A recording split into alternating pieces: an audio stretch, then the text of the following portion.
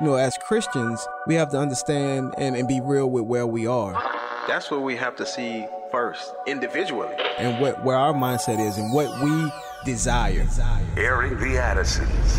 I think what God is really calling us back to, it's those individual personal revivals in our own lives where we're like, oh Lord, what have we done? We have minimized you. Promoting truth, wisdom, and empowerment. As the church, man, we should be on the forefront of making disciples, of indoctrination and godly things. If we don't train our kids, they will not be able to stand. Hi, and welcome to Airing the Addisons. I am Pastor Jeff Schreve. I'm here with my wife, Debbie. We've been filling in this week for Will and Miki, and we've been having a wonderful time. Just to let you know a little bit about me, I am the pastor at First Baptist Church in Texarkana, Texas. I came to First Baptist Texarkana in 2003. We moved from Houston to Texarkana, which was quite a move. The culture is very, very different, and it took a while to get acclimated, but we love living here, and we love the church. The Lord led me in 2005 to start a radio and television ministry called From His Heart Ministries, and we air on American Family Radio every weeknight at 6 o'clock Central Time. We'd love to have you tune in. Well, we have been talking this week, Debbie and I, we've been talking about a book I wrote in 2013 called Runaway Emotions, Why You Feel the Way You Do and What God Wants You to Do About It. It's a book that deals with negative emotions, the things that we don't like, worry and anger and guilt and loneliness and things like that. Those are all emotions that we're like, yeah, I like the love and the joy and the excitement and those kinds of emotions, but not those other ones. And we're tracing the symptom of these negative emotions back to the root cause. And we use the illustration of a smoke alarm. Everybody has a smoke alarm in his or her house, or you're supposed to. And when that alarm goes off, that tells you there's not a problem with the alarm. There's a problem because you have a fire somewhere. And if you'll put the fire out, find the fire, put out the fire, you'll find that the alarm stops blaring. And everyone likes it when that alarm stops blaring because it is an awful, awful sound. Well, on Monday, we talked about the issue of worry. And on Tuesday, we talked about anger. Anger causes lots of problems in relationships. And then yesterday, we talked about guilt. And what does God want? What is he trying to say through those negative emotions? Well, today we're going to talk about the biggest negative emotion of all, the emotion called depression. And depression is something that, man, when you get depressed and when it goes down into clinical depression, you feel like you're in a well that's a mile deep and you can't get out.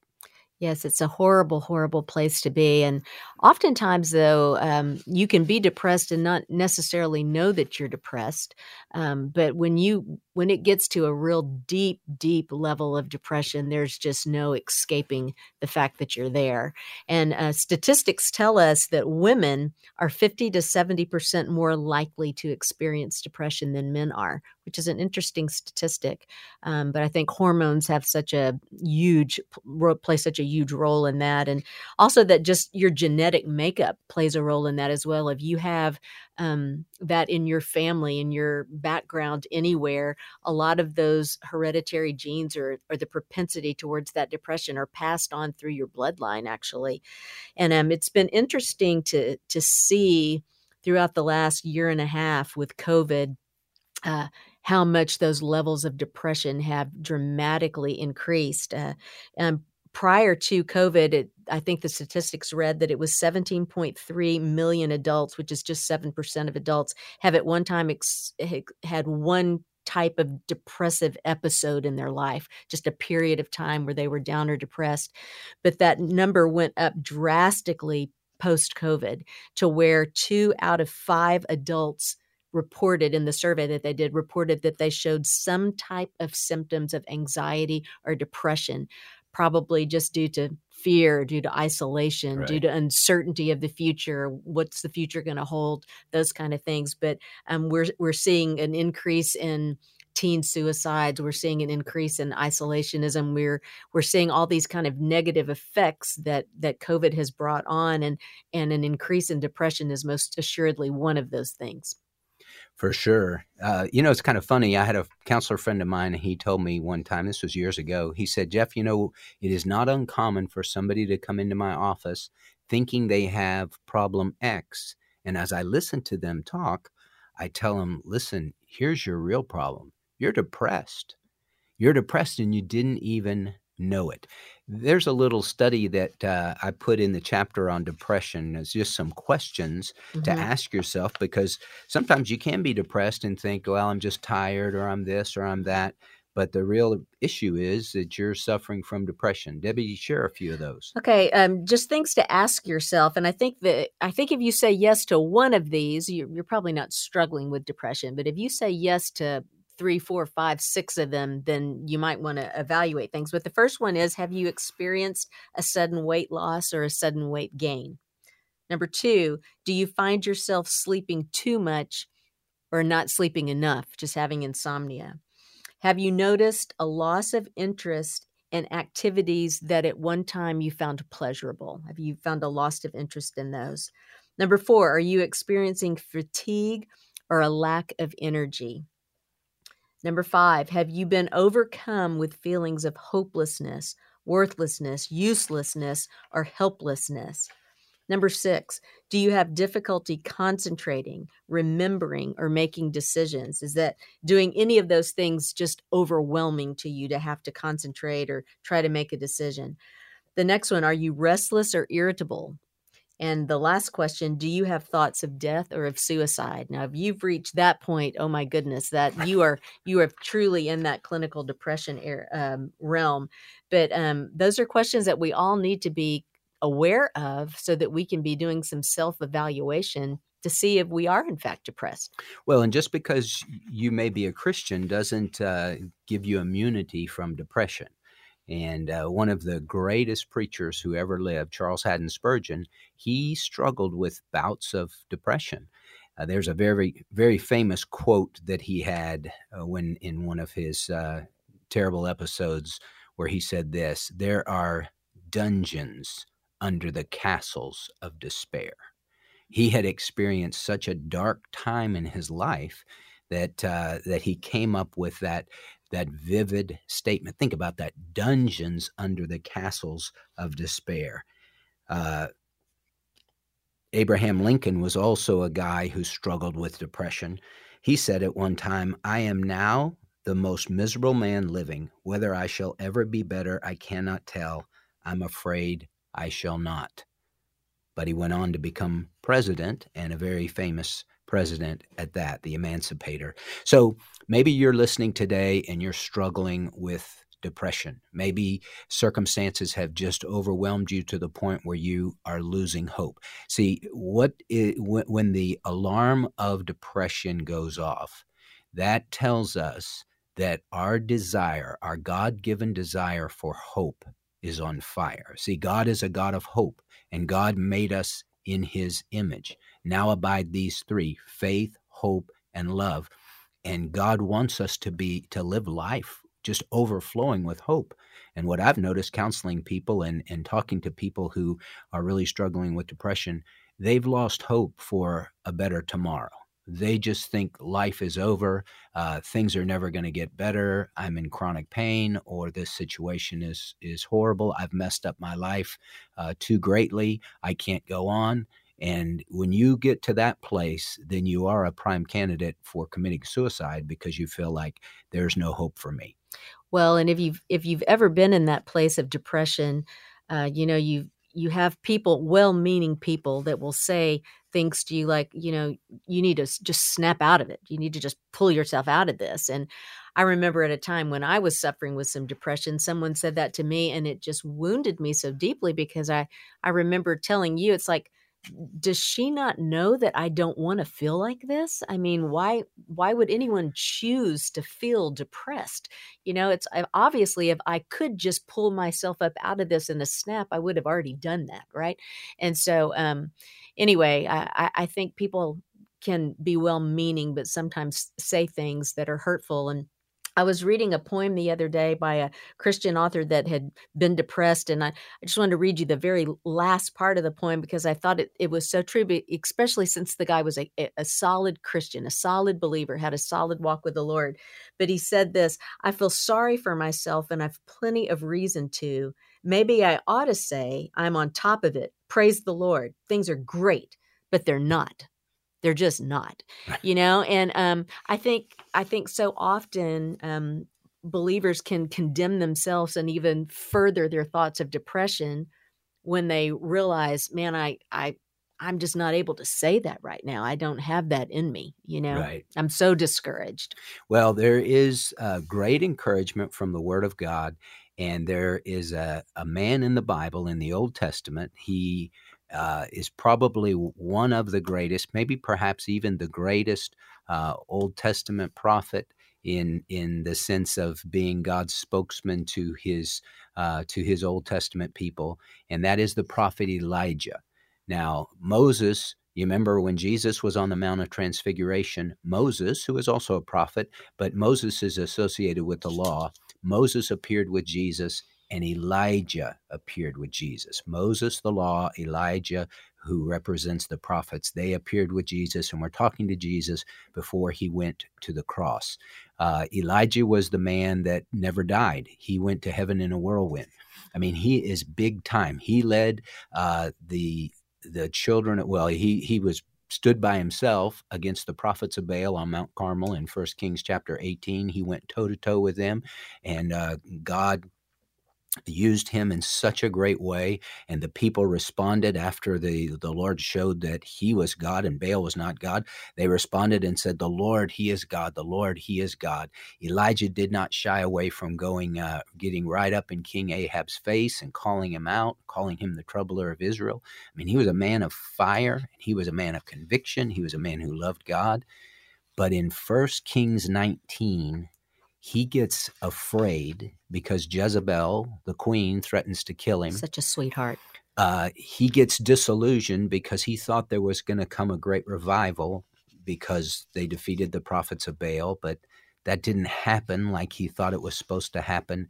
And he ends up fleeing for his life, and he goes way down south to Mount Horeb, which is Sinai, and he's a depressed guy. He prays and asks God to kill him. He says this, now Ahab, this is 1 Kings chapter 19, now Ahab told Jezebel all that Elijah had done and how he had killed all the prophets with the sword. Then Jezebel sent a messenger to Elijah saying, "So may the gods do to me, and even more if I do not make your life as the life of one of them by tomorrow about this time. I'm killing you tomorrow at this time." And Elijah was afraid and rose and ran for his life and came to Beersheba, which belongs to Judah, and left his servant there. But he himself went a day's journey into the wilderness and came and sat down under a juniper tree, and he requested for himself that he might die and said, "It is enough now, O Lord, take my life, for I am not better than my fathers." Well, he was at that point where all hope was lost, and he just asked God to kill him. His life, in his estimation, was not worth anything, and he just needed to pass on. He's a depressed guy. And we're going to look today at what does God tell his depressed prophet? What does he have him do? Because what God did for Elijah, he wants to do for us, and he wants us to learn from that story so that we, not to get us to pick ourselves up by our bootstraps, we can't do that, but to start thinking differently, to start acting differently, to get our focus on him and on the truth, because God doesn't want us to live depressed and discouraged and hopeless, because he is the God of hope. Now may the God of hope, the Bible says, fill you with all joy and peace in believing, that you may abound in hope by the power of the Holy Spirit. We're going to be taking calls in our last segment. Let me give you that number just to get ready. 1-888-589-8840. Don't go away. We're talking about depression, and God has a word for you.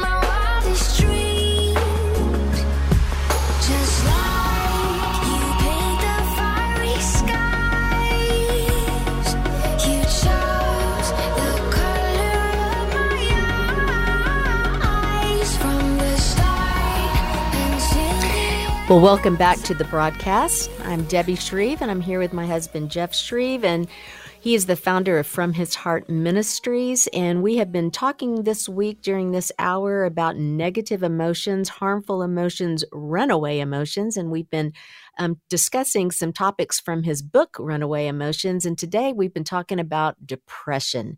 And I wanted to read a definition for you of depression that he has in his book, which I thought was so good. It says this, that depression is an emotional state of exaggerating feelings of sadness and intense discouragement that cause negative circumstances to overwhelm and debilitate a person's life. And it's just kind of a black curtain of despair that can kind of fall over a person's life. And in our last segment, we were talking about the prophet Elijah and how that black cloud of despair had most assuredly fallen on him. Yeah, so he's fleeing from Jezebel. He goes south and he goes to Beersheba and prays to the Lord that the Lord would take his life. And it says in 1 Kings 19:5, and he lay down and slept under a juniper tree, and behold, there was an angel touching him, and he said to him, arise, eat. Then he looked, and behold, there was at his head a bread cake baked on hot stones and a jar of water. So he ate and drank and lay down again.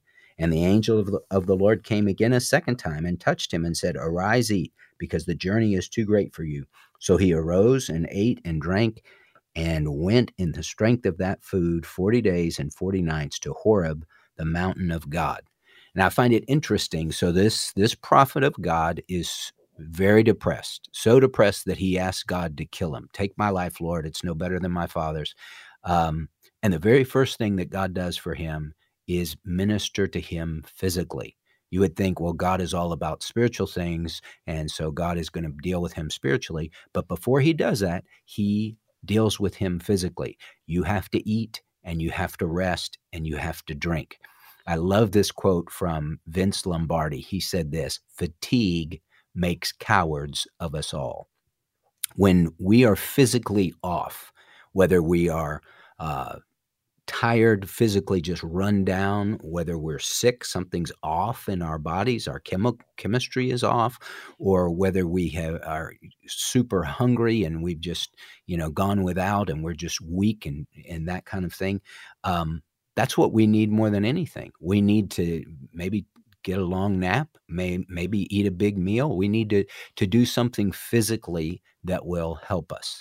Well, that physical condition is so important. And, I think that's why it's in the 10 Commandments. We need a day of rest. We have to take care of our bodies and take care of our flesh. And, it's important for us to get checkups and to physically make sure that we're hitting on all 8, because there are a lot of things that a simple blood test can indicate to us that we're lacking in a vitamin or we're lacking in this, and just that little bit of a tweak can make such a difference. And I think so often believers think, oh, if I just have enough faith, if I'm just strong enough here, I can overcome this. And so often they overlook the element of the physical and how significant that is. And I think that's why God did that 2 times with Elijah in this passage, because he does it once. He feeds him, he gives him something to drink. Elijah rests again, and then he gives him more food and gives him more water. Right. And so that to me just shows the importance of that. Right. I forget who it was exactly, but some famous inventor, he said, I have so much to do today, I simply must go to bed. I have to get my rest so that I can tackle the issues of the day. Well, so God deals with his physical situation. But then it says, then Elijah, came to the mountain of God, Mount Horeb, to a cave and lodged there. And behold, the word of the Lord came to him, and he said to him, what are you doing here, Elijah?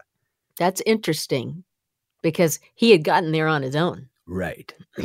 Right. And God says twice, same question, what are you doing here? Now, here's the thing. So we have to look at the physical situation. Hey, physically, am I getting enough rest? Because rest is a big one that will make you depressed if you're not getting enough sleep. But then you start looking at the spiritual condition. Elijah had always been led by the Lord. Right. He listened to God. He did what he said. You read the life of Elijah, and God would say, now go from here to here, and he would do it. But now all of a sudden, he's on the run. And he's afraid, and fear has gripped his life. Jezebel's going to kill me. And he starts to flee. And God hasn't led him to do that. He's not listening to God. What are you doing here, Elijah? So that's a good question to ask ourselves when we get depressed, is like, okay, where am I? Am I where God wants me to be? Am I doing what God wants me to be doing? Maybe the answer is yes. But perhaps the answer is no. Elijah's in the ministry, but he's not where God wants him to be, because he's not operating by faith at this time. He's operating by fear and in fear. And fear is driving the train and not faith. Right. And, he had felt so all alone, and he had told the Lord, hey, I'm the only one. I'm the only prophet. And in the chapter before, he had found out that there were at least 100 prophets that had been saved, 50 apiece in these two separate caves. Right. So intellectually, he knew that he truly wasn't the only one, right? But emotionally, he felt as if he was the only one, and he felt he was all alone, and he felt discouraged. And as a result, he fell into the fear that he felt as well. So he was just truly at the point where he was so depleted, he was letting his emotions dictate everything to him. Right. When that happens, and he tells the Lord, I alone am left. And the Lord says, well, you alone? I have 7,000 that haven't bowed the knee to Baal. Right. So you're not alone.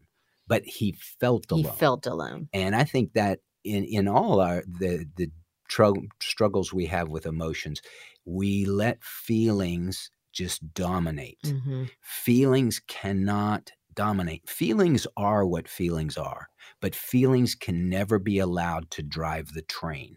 Faith has to drive the train. Actually, if you look at Campus Crusade years ago, they had a little engine and with a boxcar and a caboose, and they had these words. They said, it is fact that drives the train, faith in the facts that Jesus Christ is Lord of all. He died and rose again. So it's fact, faith, and feelings. Feelings just kind of come along for the ride. The caboose doesn't direct anything. It just goes in the direction of the facts and your faith. But the danger that we all run into is feelings start to drive the train. And how do I feel? And rather than telling your feelings, hey, feelings, this is the way it's going to be, we're going in this direction, they start telling you, well, this is the way it's going to be. And I alone am left. There is nobody else. That's how I feel. I feel all alone. So that must be the situation. You pose a question in this chapter in the book that says this: in your fear or anxiety or depression, is it possible that you have put distance between yourself and God? Are you fixating and thinking on the wrong things? And I think most people at one point or another have allowed those negative emotions of fear and anxiety and depression to absolutely take your eyes off the Lord and put it on yourself and just be so self-focused. And that separates you and puts that distance there between you and the Lord. Well, it definitely does. And, when you start thinking, when the Lord tells him, I have 7,000 that haven't bowed the knee to Baal, the scripture says, you shall know the truth, and the truth shall make you free. That's from the mouth of Jesus, John 8:32. So really important when you are depressed to fill your mind with the truth and meditate on the truth so that you can tell your feelings, well, okay, I feel this way, but here's the truth. Because I may not have any reason to feel the way I feel. And so I have to keep flooding my mind with truth to say, well, but this is the real situation. This is the real story. Now, I remember, Debbie, when we were going through a difficult time 10 years ago or so, and Wayne McDill and his wife Sharon, they came to see us. Mm-hmm. And Wayne was the one that wrote the book, The Message in Your Emotions. And from that book, I I collaborated with him to come up with runaway emotions. He was the one that kind of devised the connection between these negative emotions and what God is saying. And so he has been a dear friend for many, many years. And I remember his wife saying, because I was kind of down in the dumps and whining and griping about things at church. And she said, Jeff, I know a lot of pastors who would trade with you in a heartbeat. You think it's so bad, but you're not seeing what I'm seeing. You know, we can get tunnel vision where we don't really see the whole landscape. And that's kind of Elijah's situation. He didn't see the whole landscape. He didn't see anything good. All he saw, bad, bad, bad. So very important to fill your mind with the truth. Hey, here's the truth for whatever's going on in your life. Your life, your situation, your family, your marriage, your whatever mountain, it is not hopeless, because God is the God of hope. And you are not a failure, because God is the God who works all things together for good to those who love him and to those who are called according to his purpose. I remember years ago when I was selling chemicals for an alco chemical company, I had a customer and he had a tattoo on his arm, and the tattoo said this: born to lose. What a great tattoo. I just remember looking at his tattoo and thinking, did somebody drug you and put that on you while you weren't watching? I mean, surely you didn't pick that tattoo, born to lose. But that was kind of his mindset, you know. It's never going to work out for me. I'm just born to lose. Well, that is a lie, and that is something that we need the truth to break that lie. You are not born to lose. Your situation is not hopeless. You are not a failure. You are not unloved. You are not unaccepted. You are not all alone. Those are things that really come into our minds when we get depressed. And nobody cares for me. And nobody knows the troubles I've seen and that kind of thing. And it all boils down to, it's all about me. Right. It's a self-centered focus. Well, I know when we were going through that difficult time, one of the things that we did in our home was that we very purposely changed the focus. You know, the enemy loves nothing better than to be involved in darkness, and he thrives in darkness. He thrives in isolation. And so we just made the point of making sure that our home was bright and open. We made a point of making sure that praise music was on in our home all the time.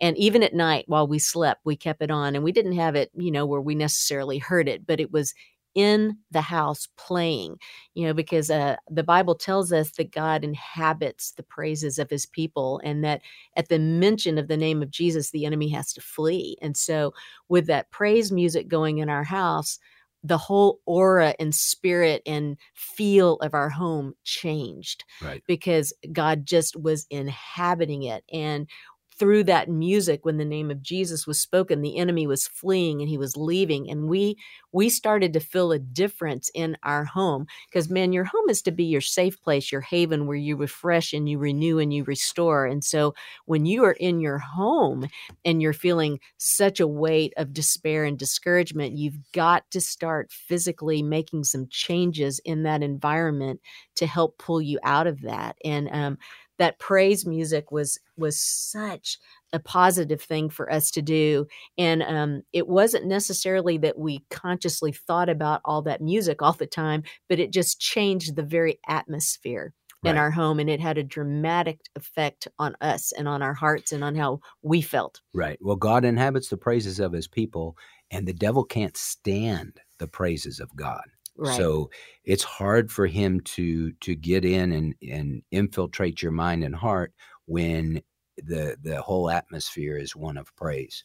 Well, this is what it says, what the Lord says to Elijah.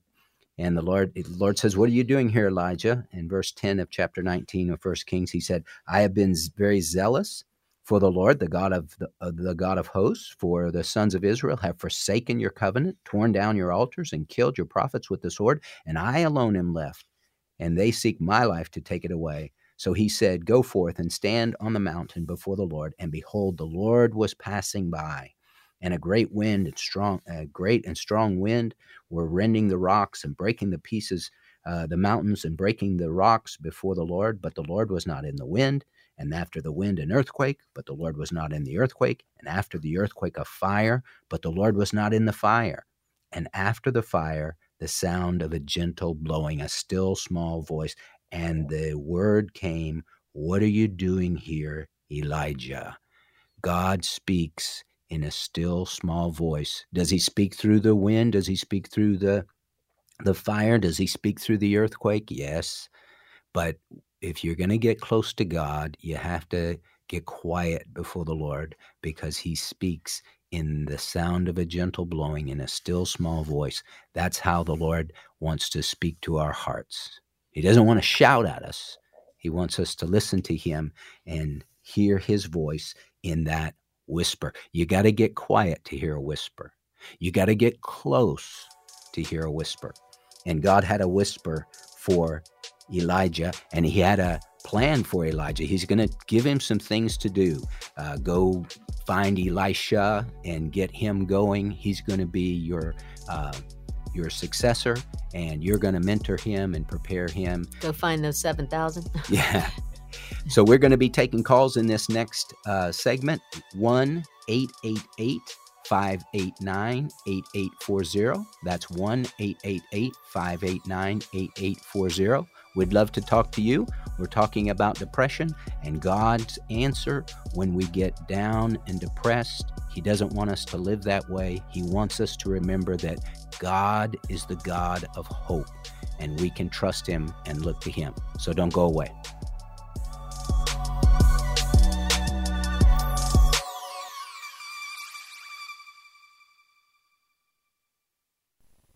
Are the clouds above your head oh so heavy, bursting with showers of despair? Do you struggle under more than you can carry? Has life given more than you can bear? Then would you like to trade your failures in for victories? Like piles of Welcome back to the broadcast. Pastor Jeff Schreve here with my wife, Debbie. We've been talking about the issue of depression. And just to finish up our story on Elijah, God gives Elijah an assignment, things to do. He says to his depressed prophet, "Go, return on your way to the wilderness of Damascus, and when you have arrived, you shall anoint Hazael king over Aram, and Jehu the son of Nimshi you shall anoint king over Israel, and Elisha the son of Shaphat of Abel-Meholah you shall anoint as prophet in your place. And it shall come about the one who escapes from the sword of Hazael, Jehu shall put to death, and the one who escapes from the sword of Jehu, Elisha shall put to death. Yet I will leave 7,000 in Israel, all the knees that have not bowed to Baal, and every mouth that has not kissed him." So God gave him some things to do to get his focus off himself. Right. He gave him assignments. And you have a quote in your book by a Dr. Carl Menninger, that he was a famed psychologist and psychiatrist, and they were asking him what advice he would give to someone who was suffering with depression. And he said this: lock up your house, go across the railroad tracks, find someone in need, and do something for them. So often the answer can be found in getting the focus off of you and onto other people, and doing those tasks that God has given you to do. Now, that being said, there are times when people are depressed and it's a chemical type imbalance that they have, and they need to see a doctor, and they can't just pull themselves up. They can't just get other focused and go and do things. But once you get on some medicine and your chemicals get back balanced, the Lord never wants you to stay just focused on yourself. No. That's never his plan for a life, is for you to just be inward focused all the time. Right. And so the goal of anything like that is to be able to get you to a point where you can get your focus on something else again and be about the business that God calls you to do. Right. And the amazing thing, the way God has set it up, as you give, God gives to you. And so when you feel like I don't have anything to give, you give the little bit you have, and God will replenish that, and he will fill you, and there'll be joy and peace and power once again as you give out and trust the Lord. Well, we're taking calls 1-888-589-8840, and we have Nancy from Tennessee. Nancy, welcome to the broadcast today. Hey, thank you. I appreciate you taking my call. I enjoyed your program yesterday about guilt. What your wife said, what Debbie said, was such an encouragement to me, because I was letting the devil take my guilt and run wild with it. And then when I realized it was guilt and not conviction, conviction is what I really needed, and I got that. But as far as depression goes, when I willfully sinned, this was about 3 months ago, I went into the worst depression I've ever been in. And I think it's because I walked away from God with that willful sin, and I missed his presence. I missed his joy. And I know when we sin a lot in what we call little ways, I think that can build up in our lives and affects us like what we would call a big sin. It takes away our closeness with God, and he can't hear us because we have that sin blocking our prayer to him, and we lose his fellowship. And so the willful sinning is what really, the 10 things Debbie mentioned a while ago, I felt every one of those except the 10th one. I didn't want suicide. I didn't want to die. But the other things, the loss of interest, because I felt like God was glaring at me, and I know he wasn't, because he still loves me. He does. Both of your programs have just really encouraged me, and I really thank you. And I know that God's going to bless your ministry. Oh, thank you, Nancy. That's so sweet. I'm glad you're doing better. Thank you for sharing that today. We have Audrey from Texas. Audrey, welcome to the broadcast today. Thank you so much for taking my call. I, too, as Nancy did, want to just tell you how much each of your programs has meant to me this week.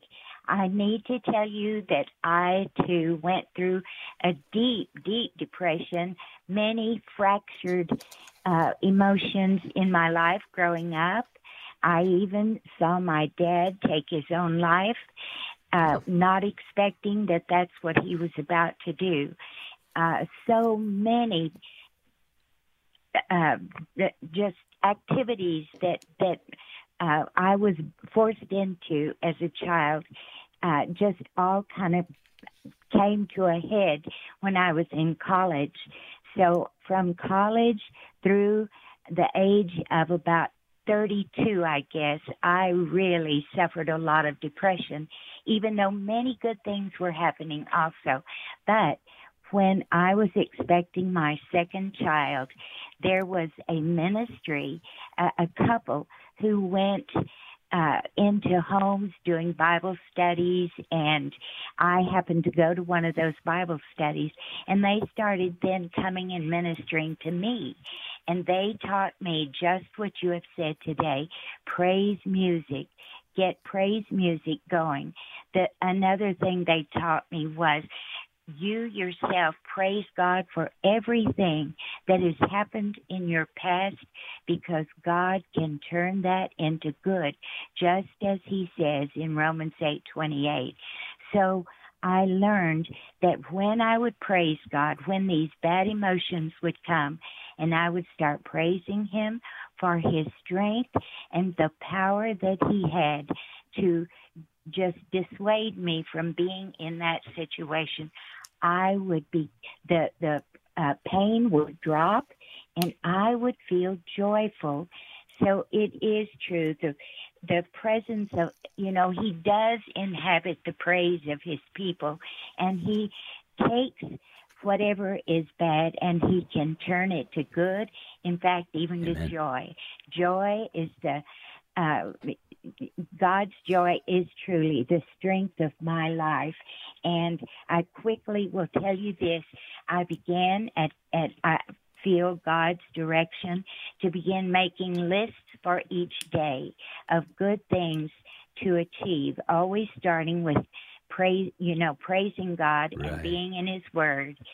And then I would mark those things off as I accomplished them, and I would feel this sense of just God's joy in doing what I was doing. I just want to thank you for your ministry. I listen to you at 6 in the evenings. Oh, thank you, Audrey. I just feel that you are an amazing couple being used of God because of your love for Him. Well, that is so sweet, and Thank thank you you for so sharing much. that. That is good stuff that will help people, and I love the making a list and then checking it off because it gives people a sense of accomplishment. Hey, I did do some things today. The other thing, just a real practical thing, when you get depressed, you end up kind of closing the drapes and you kind of sit in the dark. I remember seeing this one man at our church, and he was not feeling well, and he was depressed, and he just kept kind of a blanket over his head. So everything is dark. You need to get the light coming in, and you need to open the shades, and you need to let the sunlight come in. You need to get outside. Take a walk. You need to, get your mind focused on the beauty and the majesty of the Lord. It just changes your perspective. Well, we're taking your calls 1-888-589-8840.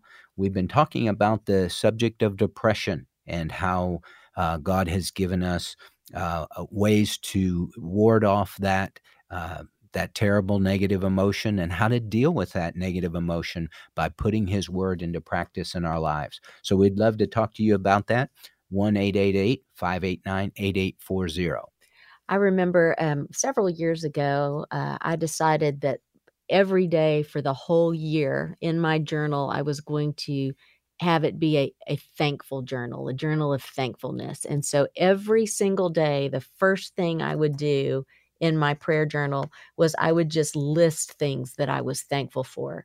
And it really does. You talk about changing your focus. That is a major way to change your focus and to get a good pair of 20/20 lenses on and instead of your vision being blurred. And to this day, I got in that habit over the course of the 365 days that I did that almost every day, that's how I start my prayer time out with the Lord, is just in gratitude for His provision for me, His watch care over me, His favor that He has upon my life, the gift of my children, of my home, of my dogs, just everything. It's such a good thing to just make sure that you keep a heart of gratitude and that you discipline yourself to do that, because the enemy wants to steal that. The enemy wants you to be negative, doom, gloom. He wants you to be despairing.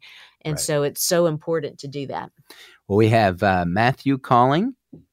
Matthew from West Virginia, welcome to the broadcast today. Matthew, are you there? He's not there. Okay. Well, we had Matthew from West Virginia, but now he's not here. That is so true, Debbie. And so we lose sight of the fact that God has blessed us with so many things. The scripture says, in everything give thanks, for this is God's will in Christ Jesus concerning you. Focus on what you have, not what you don't have. We tend to really focus in on what we don't have, and we need to focus in on what we have. We have Randy from Louisiana. Randy, welcome to the broadcast today. Hey, good afternoon. How are you? I'm doing okay. Yeah. I wanted to give my testimony is about depression. 2004, December the 23rd, a drunk hit me and ended up breaking my neck, and I'm paralyzed from the chest down. And I'm so sorry. In 2006, it just got to the point where I didn't even want to get out of bed. I had horses. My youngest daughter rode all the time with me, and I just totally didn't want to get out of bed. And one morning I woke up, and just as clear as day, the Lord spoke to me and told me, Randy, it's time to get up and start living. And with His help, I was able to start getting up regularly, taking care of my animals, taking care of my property. And still today, I have some sleeping problems, but without fail, I get up every day, and my hobby is working. Yeah, I go out and find something to work on. Amen. Do around my property. I still have depression from time to time, and I do take some medicine for it. But I feel that that's the Lord's way of helping me. Amen. Get through this, difficult time. It's been 17 years, but it's still hard. I still learn every day. I learn something new, a new way to do something that's normally just real easy to do. Right. Well, thank you so much for sharing that, Randy. I appreciate that. I still remember having a conversation with Johnny Erickson Tada, Johnny, who's in a wheelchair, has been in there for 50 plus years. And she told me, she said, Jeff, every day is a struggle. I have to choose joy because I am in this chair for the rest of my life. And, but God gives me that joy when I choose to focus on him, praise him for all that he's done, and not focus on what I've lost, but focus on what he's given me. So, Randy, thanks so much for sharing that testimony. We have Matthew in West Virginia. No, Matthew wasn't there, remember? Hey. I think he's back. Oh, he's back. Oh, good. Yeah, can you hear me? Yes, sir. So I've never been really a believer, I guess, but I just really struggle with depression, and I get real desperate, and I just say, oh, please, Lord, please just help me find something to do. And I just don't know how to be of service. It just doesn't feel like there's anything I could do that would be meaningful to anyone in any way, and I just don't know what to do with myself, and I just think about all the unfortunate stuff that I've done or that's happened to me, and I just don't know what to do. I feel so hopeless. So that's kind of, just where I'm at, and I'm just looking for something to do to sort of, I guess, serve the Lord, even though I'm really struggle with disbelief. Yeah. Well, I appreciate your honesty there, Matthew. Let me just encourage you this way. We're running out of time, but let me encourage you to go back, go to afr.net /podcast, listen to this again. And as you spend time, if you will take time to read the Gospel of John and read the Bible and allow God to speak to you, he is the God of hope. And Romans 15:13, now may the God of hope fill you with all joy and peace in believing. There's power in believing, that you may abound in hope by the power of the Holy Spirit. Thanks so much for listening today. And we just pray that you would keep your eyes fixed on Jesus, the author and perfecter of faith, and walk with him in the light. God bless you.